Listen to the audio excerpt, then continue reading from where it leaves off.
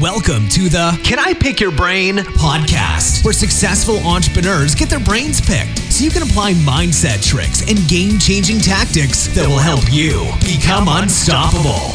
Now, here's your host, Daniel Geffen.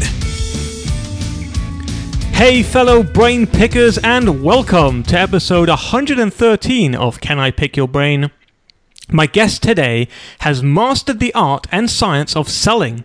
In fact, he has been named one of the top sales trainers in the world.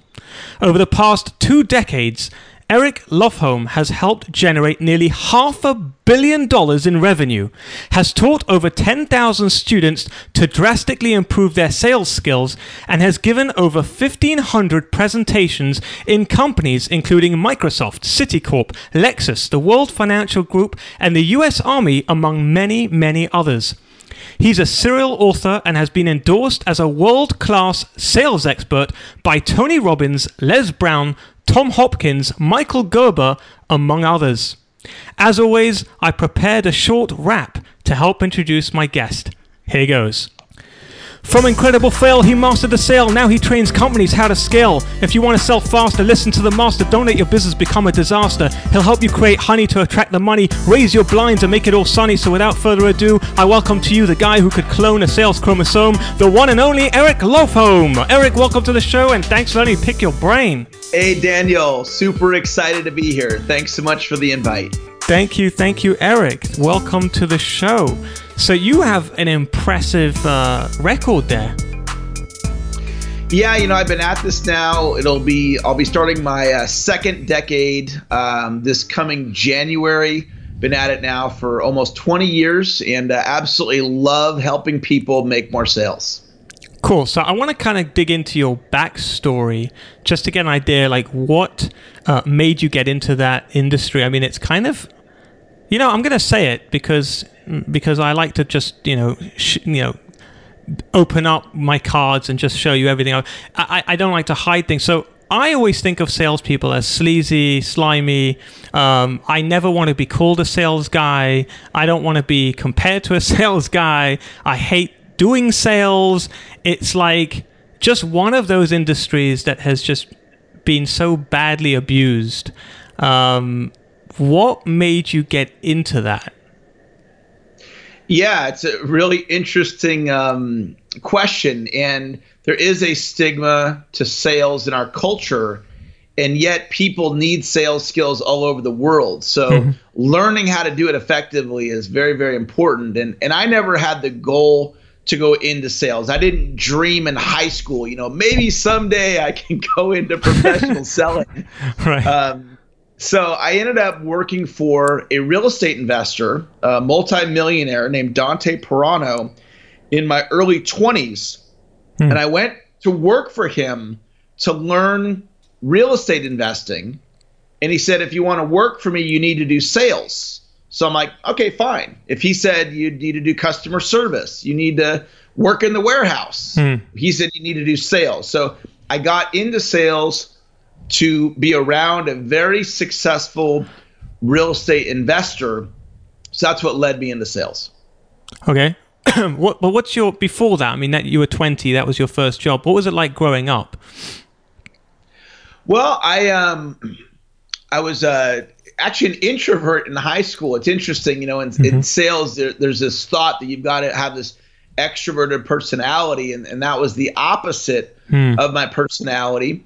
I went to college out of high school like a lot of kids do. I went to community college, which you're supposed to go to for 2 years, and ended up there for 5 years. I never graduated. I was just kind of wandering aimlessly through life. And then I met this real estate investor and wanted to become successful in that field. And so I ended up going to work for him, and then my life went in a completely different direction. So you weren't this naturally born sales guy who basically, like you weren't like my daughter, who basically she'll get anything she wants because she knows how to bend my arm and twist it until I'm bleeding out of it. You weren't like a naturally born salesperson, right? It sounds like you were more of the shy type, like you said, introversial. So a lot of people, they think, well, you got to be born to sell. Obviously, you are clearly an example of a proof that that's not true. It's just a myth. Yeah, my first year that I worked for Dante, I was his bottom producer. We had about 15 people on the sales team, and we had a quota of $10,000 in gross sales. That was the minimum standard to keep your job in good standing. So at the end of my first year, I'm the bottom guy. I missed quota 2 months in a row because I'm not a naturally born salesperson. So I was called into the office. They documented it. They wrote me up. They said, Eric, you've got 1 more month to hit your quota or we're going to let you go. And it was at that point that I was introduced to my first sales mentor, a gentleman named Dr. Donald Moyne.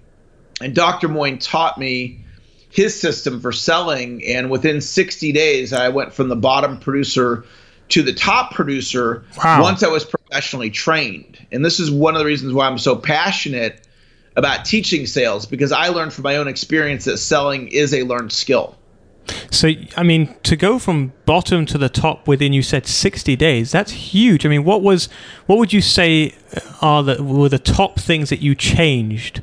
What was the first thing that you changed that turned around your sales career, essentially?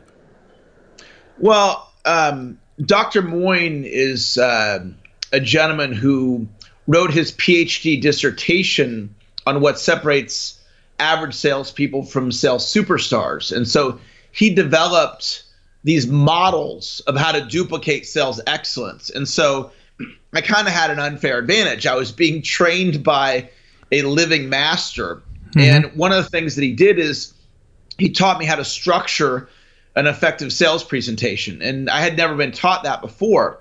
And if you look at results, one of the ways I observe the world is in patterns. And so if you find a pattern that works, you can just simply do that thing over and over and over and over and over again. And so Dr. Moyne taught me all these patterns of like, how do you structure a sales presentation? How do you strategically ask probing questions to identify the needs of the prospect?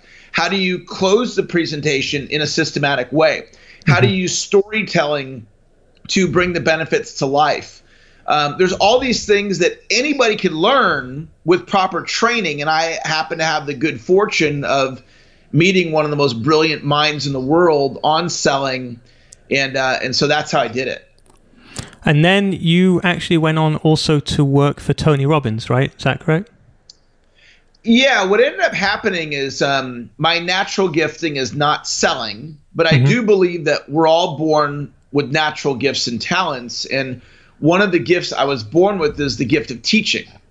So once I understand something, I can teach it to somebody else. So here now I had Dr. Moyne's system, and I started teaching it to my coworkers, and I started producing some pretty extraordinary students in my early 20s. I was just doing it for fun, just to help. I wasn't, it wasn't a business back then. Right. And I then ended up going to work for Tony Robbins. I had one major failure pit stop on the way to work for Tony. I started my own company, and the company quickly failed, and I had some significant setbacks, and then I eventually ended up working for Tony for 3 years. I'm glad you became one of his top people. I'm glad you brought that up, Eric, because that was a very important. My question was going to be, why, if you figured out the golden nugget, right? The golden key, which is, for most businesses, it's sales, right? If you could somehow just bring in clients, then that's the one thing that most businesses are constantly, worried about. How are we going to get the next month's revenue in, right? And if you could figure that out, I would have thought that your next stop would be, okay, if I could do this for somebody else, why would I generate hundreds of thousands of dollars or millions of dollars for somebody else when I could do it for myself? So that makes a lot of sense that you went into business. But now I'm surprised, because why would you have failed? If you knew how to get customers, what could possibly have gone wrong? Well, it's a great question. And selling is one piece of business, right? Yeah. So owning a business, we've got HR, you've got finance, hiring, you've got management, you've got how you negotiate, whatever agreements you have. Yeah. And so although I was very successful at selling, I had no experience running a business. And so I quickly ran the business into the ground. And it's interesting because I vowed out loud, I said, I will never go into sales ever again. It was just too much pressure. And I felt that that was what my life was going to end up being. And then the series of events happened, and I went and worked for Tony Robbins. And part of why I worked for Tony, before Tony Robbins became Tony Robbins, he worked for a gentleman named Jim Rohn. And Jim, you may be familiar with him. Jim, when he was alive, was one of the most recognized speakers in the world today. So Tony worked for Jim for 5 years. And I thought, well, if that's what Tony did, why don't I go work for Tony? And then I can learn about the training business and become more successful. And then from there, start my own company. And so that's ultimately what I ended up doing. Cool. Very cool. So I have a question, though, because a lot of people listening to this may be running a small business, right? And they want to hire a sales guy because the sales side of things is slow. They need to get more clients, right? But there's always that catch-22, which is that on the one hand, you need a sales team, but on the other hand, you can't afford to pay a sales team. What do you do in that situation? That's a great question, and there's different ways of structuring it. So let's say you brought a salesperson on a $2,000 draw. So you have $2,000 at risk. That's a pretty low risk, and maybe you draw them for 90 days. So you have $6,000 at risk, and if they don't work out, you part ways. Another way of doing it, though, is and it doesn't work in every industry, but in some industries it does work, where you find somebody who is an independent salesperson. And they're allowed to rep more than one product. And so they already have a book of business. They're already trained. You go to them and say, hey, would you like to add my product on? You could sell it to your existing customer base. You can earn some additional income. I like It'd be that. a commission only scenario. So that's one possible business structure that works for some industries. Interesting. That's very interesting, because the other thing I was going to ask you as well is, sometimes, in the property business or in mortgages, where it's very high ticket.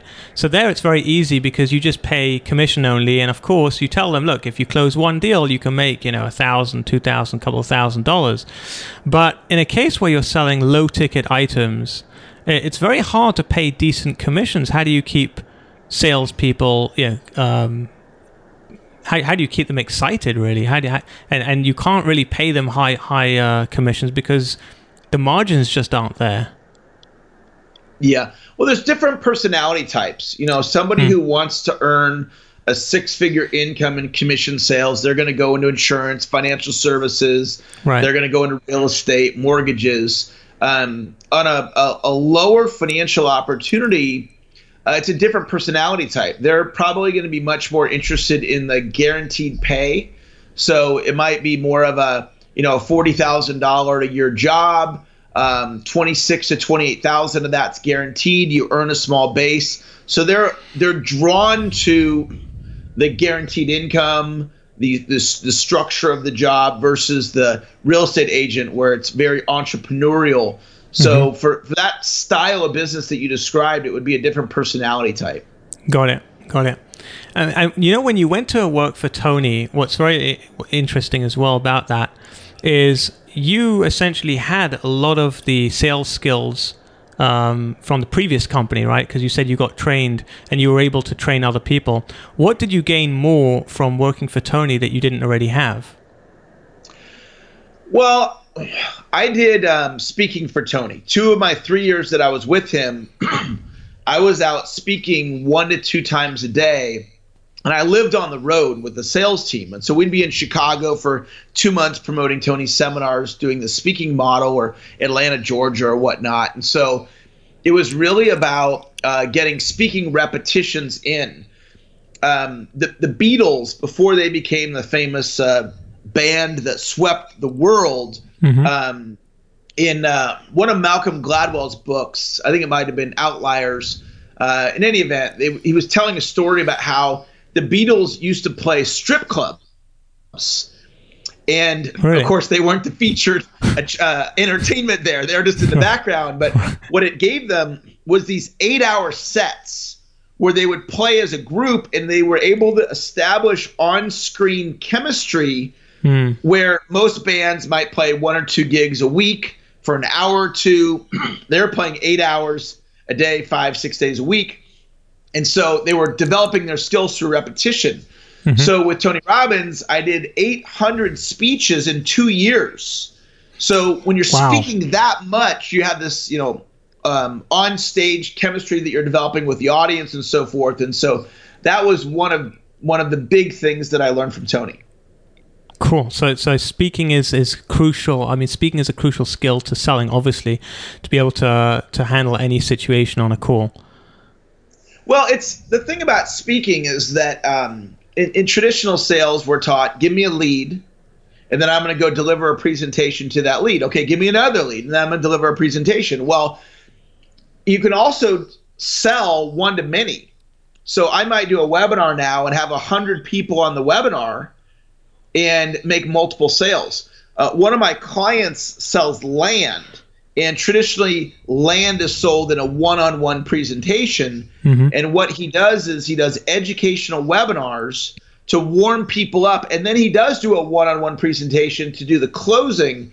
But he has a tremendous advantage in land sales because everyone else is doing one-to-one sales. He's doing group presentations. So it's a breakthrough possibility in many industries to learn the one-to-many model.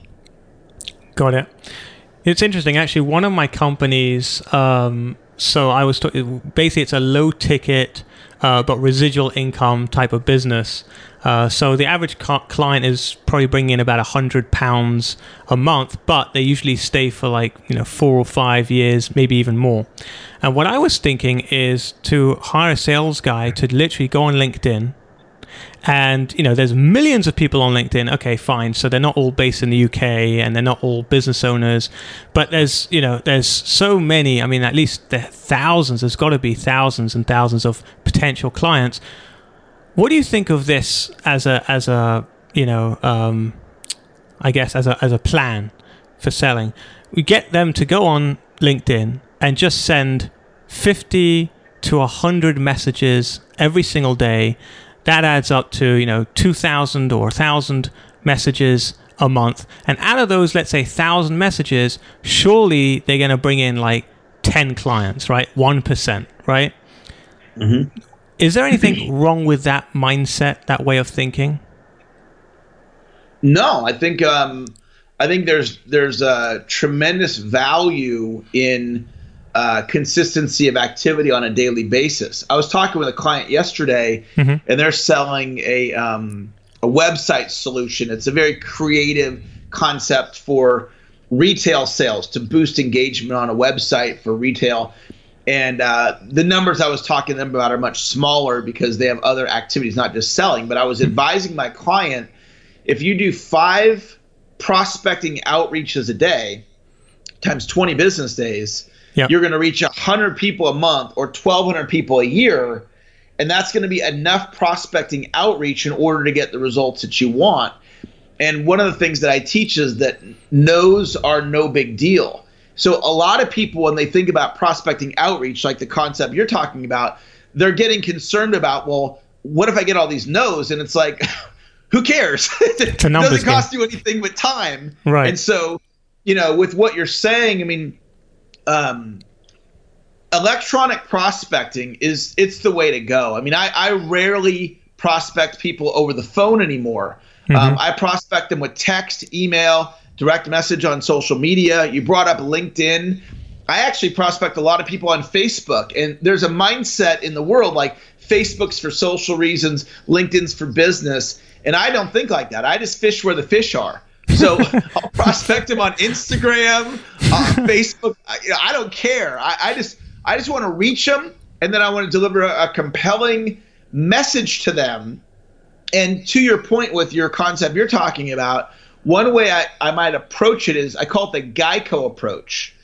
Geico markets, and their message is, give me 15 minutes, and I can probably save you 15% or more on your car insurance. And so they just blast the world with that message, and they're doing what I call stage selling.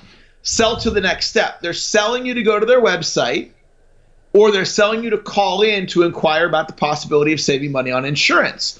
Well, if you were going to have a sales rep reach out to 100 people a day on LinkedIn, what I would do is I would just have the sales rep sell them to whatever you feel is the next step.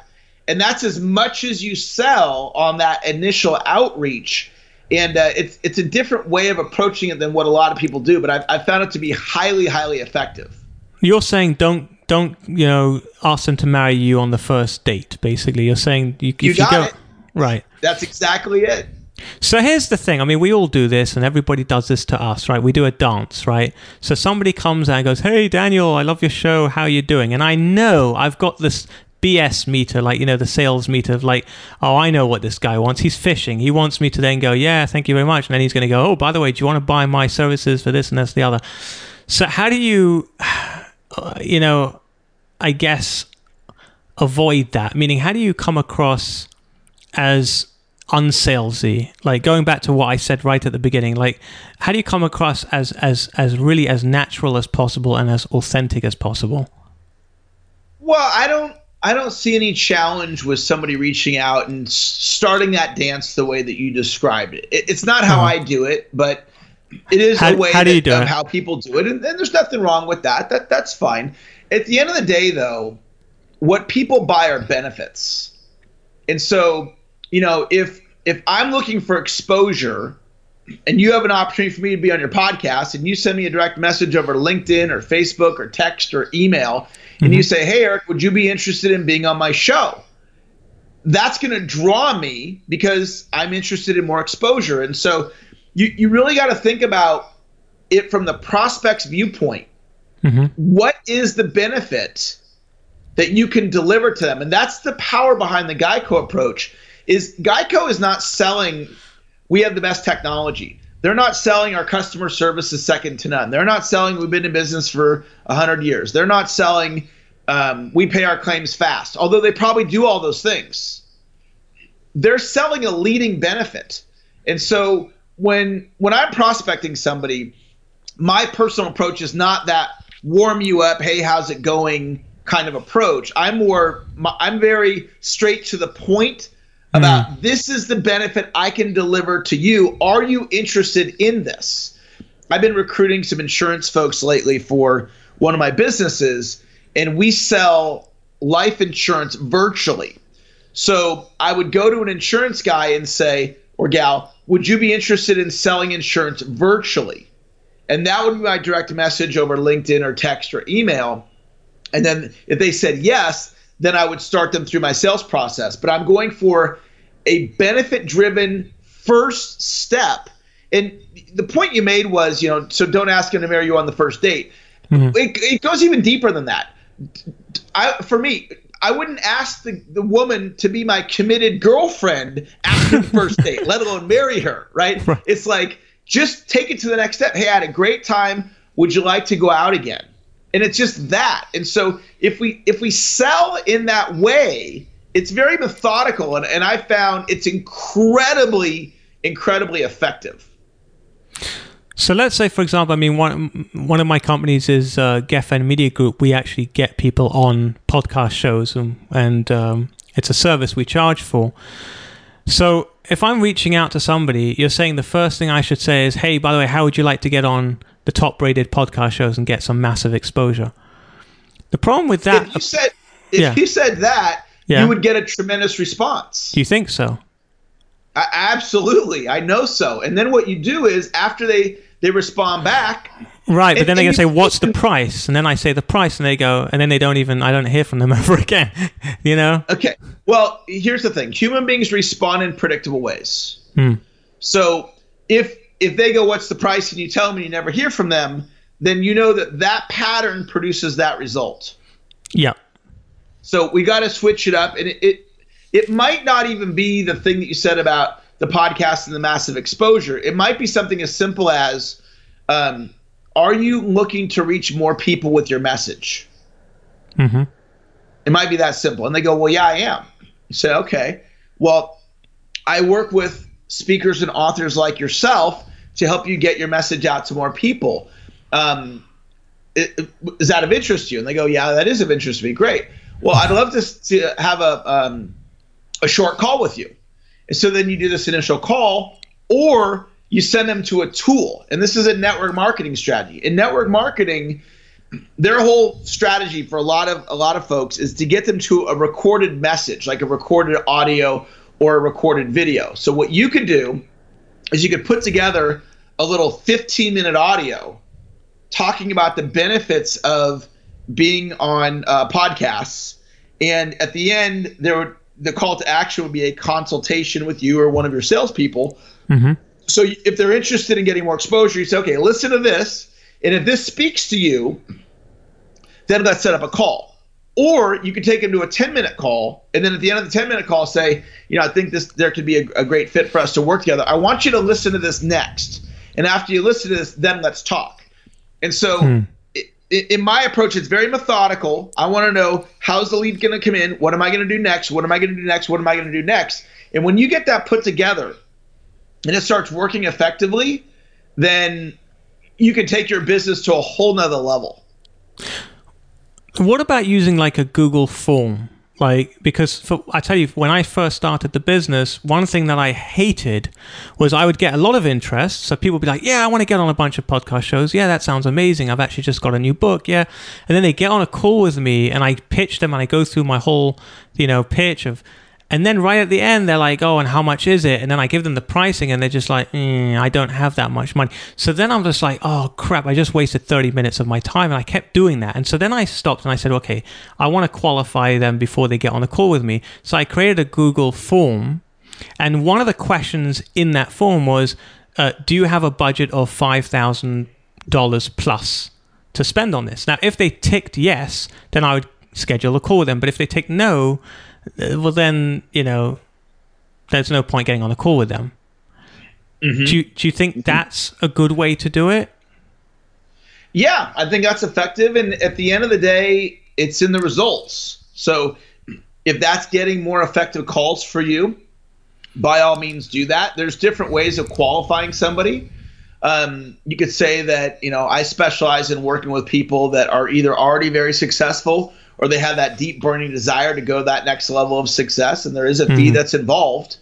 And so you just qualify them up front, so you're not spending the half an hour with them for them to just say, oh, well, I don't have that kind of money.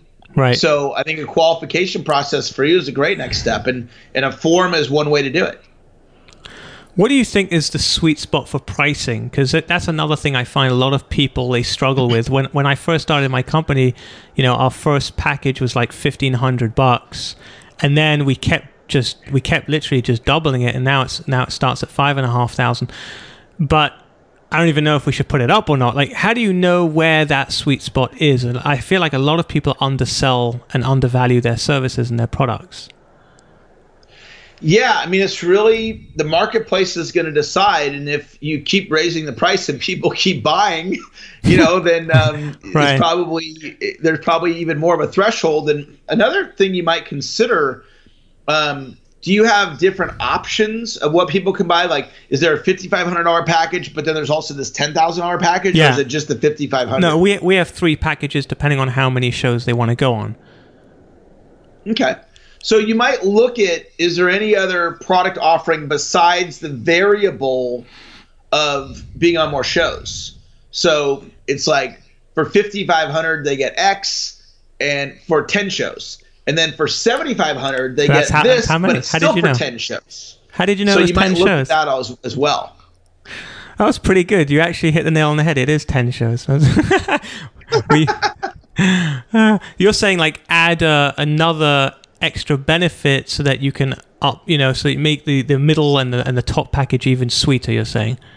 Well, think about a concert, right? So front row seating is going to cost a certain amount. General admission is going to cost a certain amount. You want a backstage pass, and you want to actually go back and meet the band for a meet and greet, and so there's but it's still the same concert. It's the same music, and you can look at different product offerings And you may have some clients that are paying you $5,500 that will pay you $15,000 if there's some additional value that they can receive by working with you.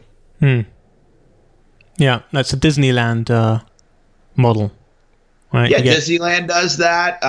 Airline tickets, first class, coach, business class. There's different ways of doing it, but that might be something for you to consider, and there may be a whole nother profit center for you there. What do you think of also the fact that, a lot of people have a client base and they're selling one service, and they could be easily extracting more money from the existing client base by just selling them another service or another product, and it's much easier.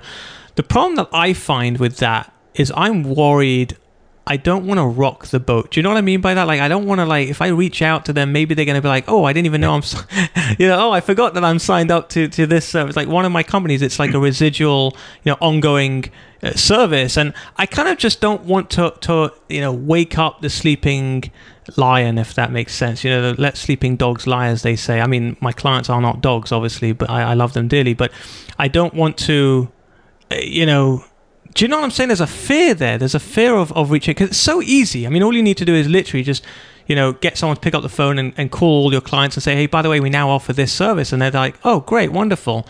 But there's that fear of, I just don't want to rock the boat. Yeah, well, people that are listening, they may share the fear, they may not. If you look at either the highest valued company in the world or one of the highest valued companies is Apple.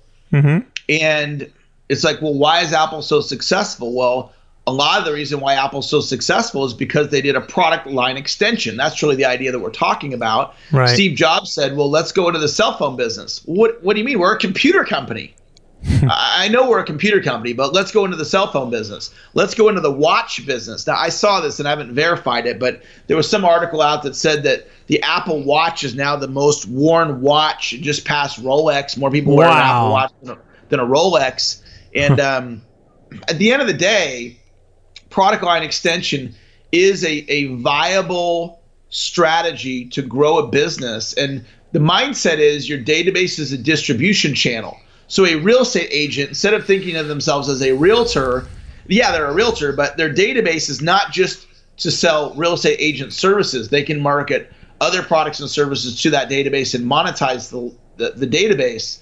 And so, I mean, we're getting into there's a lot of nuances to business and how you can grow a business with a strategy like this. But I've had a tremendous amount of success in marketing other products and services to my database, and I love the strategy.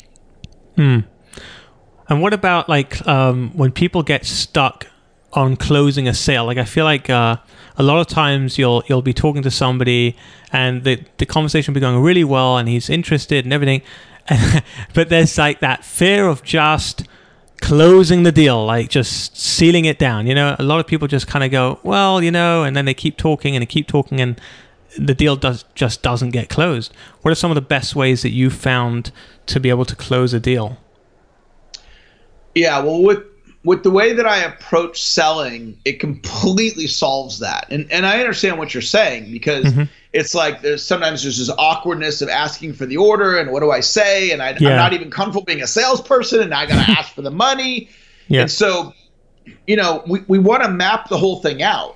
So we want to map from how do I acquire the lead to then what's the initial messaging, and then what's next. Now I'm live with the prospect. I'm delivering the presentation. What do I say first? What do I say second? What do I say third? Well, at the end, we're going to close. So it's just a matter of having the wording down and preparing it. And so I literally teach my clients to outline out their close, to write it out, to practice it, to rehearse it, to role play it. And it doesn't mean be robotic in the close. I mean, you absolutely can just be your authentic self, and you can be very conversational, but there's still, the way I teach it, there's an absolute structure to how a sale is closed. I close thousands and thousands of sales. I close all the time. It's a piece of cake. It wasn't a piece of cake when I first got started because I didn't know the system. I didn't have the combination to the lock. But once you know how to do it, you got it. What? Give me like an example. Like, let's say we're talking about what are you offering me right now? Let's do a little role play just to show, I guess, put it into so practice. If I was selling coaching, yeah, the first thing that I would do is I would have a transition statement, and the transition statement would be, what I'd like to do now is share with you how my ongoing coaching program works. Mm-hmm. And so that's like my way of saying, hey, we're pivoting now. And we're going to talk about business now. So what I'd like to do now is share with you how I work with clients like yourself. Mm-hmm. And then I'm going to go through what the investment is, how the calls work, how frequent the calls are, what the guarantee is, the maximum number of clients that I'm able to work with at any one time. Mm-hmm. And then I'm going to ask them to become a client. And virtually every presentation is going to follow that structure. I've had a full coaching practice now for, 12 years in a row. And anytime I want more clients, all I have to do is book an appointment, take them through a enrollment conversation, take them to the close, and ask them to join. And I'm probably going to get 1 out of 3 that are going to say yes. And this can be done in any industry. You can structure a closeout like this. So can we just because you said that, and then I closed the client. But what does that look like? What does that sound like? Because you said that. Okay, now we're going to talk about how it works. Okay, right. What I'd like to do now is share with you how I work with clients on an ongoing basis. Mm-hmm. The maximum number of clients I work with at any one time is 12. Okay. I work with clients 1 hour a month or 2 hours a month. For 1 hour a month, it's $500. For 2 hours a month, it's $1,000. I guarantee the program is going to help you. The way the guarantee works, if you're unhappy for any reason during the first 30 days, I'll give you a full refund. After 30 days, the program goes month to month. You can stay in the program as long as you're getting results. Would you like to be one of the 12 clients that I work with? No. So that language in that sequence is pretty much how I do it. So what if the guy just says no? Well, he's not going to say no. He's going to say, well, I need to think about it. It's interesting. Okay. Yeah. So now we're going to go to objection handling. And we can predict that the guy's going to give objections. Right. Because if I get to the end of the presentation and I say, would you like to be one of the 12 clients that I work with? At that point, he's going to say one of 3 things. He's going to say yes, he's going to say no, or he's going to give me an objection. And it's totally predictable. Now, if I don't ask for the order, I have no idea what's going to happen. But if I ask for the order, it's yes, no, or it's an objection. Oh, I don't have the money. So now I can use objection handling techniques. So it's like a game of hot potato. It's a back and forth between you and the prospect. So I don't have the money. And I say, well, is that your only concern? And then I'm silent. And then the guy's going to respond. And then I'm going to say, other than the money, is there anything else preventing you from moving forward? And then the guy's going to respond. And then I'm going to say, well, it sounds like you're very interested. Is that true? Yeah. Oh, yeah, I'm very interested. Great. Yeah. Well, what interests you most about joining the program? And now they start going into talking about the benefits to sell themselves. At that point, I can do a couple things. I can pivot. I can downsell them. I can say, well, if you sign up now, I'll give you a discount. Or I'll give you an introductory month at a special price. Or I can say, instead of doing an hour a month, I can do a half an hour with you. Or I can sell them into a lower price program. Or I can say, maybe this isn't the right program for you. So there's different ways I can go with it. But at the end of the day, I would advise anybody listening, be prepared. Know what you're going to say, when you're going to say it, how you're going to say it, why you're going to say it. And if you're prepared, your confidence is going to go up and you're going to make more sales. It is, in my experience, it's 100% predictable. Anybody can improve their sales skills if they truly have the desire and they have the right coaching. So a lot of people won't say necessarily, I don't have the money, but they'll try to avoid that confrontation. So they'll say something like, I need to discuss it with my partner, or I need to discuss it with my wife. Let me go and think about it. So, those are the most annoying, because then you can't, what are you going to say to them? Well, that's the whole point of the preparation. So they say, well, I need to talk it over with my wife. All right. Well, what do you think your wife's going to say? I don't know. Then okay, fine. If the decision was up to you, would you move forward today? Yeah, but I need to discuss it with her. She's part of she's a partner. I don't do anything without her. So if I say, if the decision was up to you, would you move forward? Sometimes they say no. And if they say no, then I know that's probably not the real issue. Right. Now I can go to him and I can say, all right, so you would like to move forward. You just need to talk it over with your wife. Is that true? Yeah. All right. So you know your wife obviously better than I do. So what do you think would be the best way to get her on board? Is it me talking with her? Is it you talking with her? Or is it the three of us doing a call together? And you might go, well, probably if the three of us did a call together. All right, great. Well, why don't we do that? Why don't we schedule that? And then we'll have a conversation with your wife, and I'll share what we're talking about doing, and you can tell why you want to do it, and then let's see what she has to say. It's like sales it's like sales martial arts over here. You're kind of like using his energy against him. Well, not against him, but you're kind of like channeling it. You know, you're throwing it back to him. The thing is that if you really believe in what you're doing, right? And people do have concerns. There are legitimate money issues at times. They do have to talk it over with their partner or their spouse. They are meeting with another person. Like if I'm selling alarm systems and the guy's going to meet with somebody selling alarm systems tomorrow, and he doesn't want to decide until he meets with the guy tomorrow. And he's just set. Like, Eric, I like what you're saying, but I got to talk to the Brinks guy. You know? Right. So I'm not going to move forward until I talk to the Brinks guy. And that's a legitimate concern. So I got to work with him on that, and I need to be prepared for that conversation because I know it's coming. It's predictable that at times the person's going to say, I don't have the money. I need to think about it. Can you send me some information? I need to talk it over with my spouse. So I need to be prepared. And the more prepared we are, there's a lot of sales that will close if you're prepared. And that's really my whole thing is I train people at the highest level. I think I've got the best education on the planet. We train people all over the world virtually on how to be more effective with their selling. I love doing it. I've been doing it for be 20 years, start my 20th year in January, and just helping people, teaching them how to be great at sales, persuasion, and influence. So is there a guidebook that you've written that our listeners can get a hold of to see the whole process? Because obviously, we've touched upon a lot of things in this conversation, but I'm sure there's so much depth and breadth. One of the things I'm proud of, I've documented so much of what it is that I teach. So I have books on Amazon. I've written 14 books. The two main books are The System and Sales Scripting Mastery. So both those books are 200-plus page books. If you enjoy reading, you'll love those books. And they're only $10-15 on Amazon. And then you go to my YouTube channel. It's youtube.com/Sales Champion, the number 1. All kinds of awesome free content on YouTube. And then, of course, we offer classes where we professionally train you over your computer or your smartphone, and we teach you the art and science of selling. Brilliant.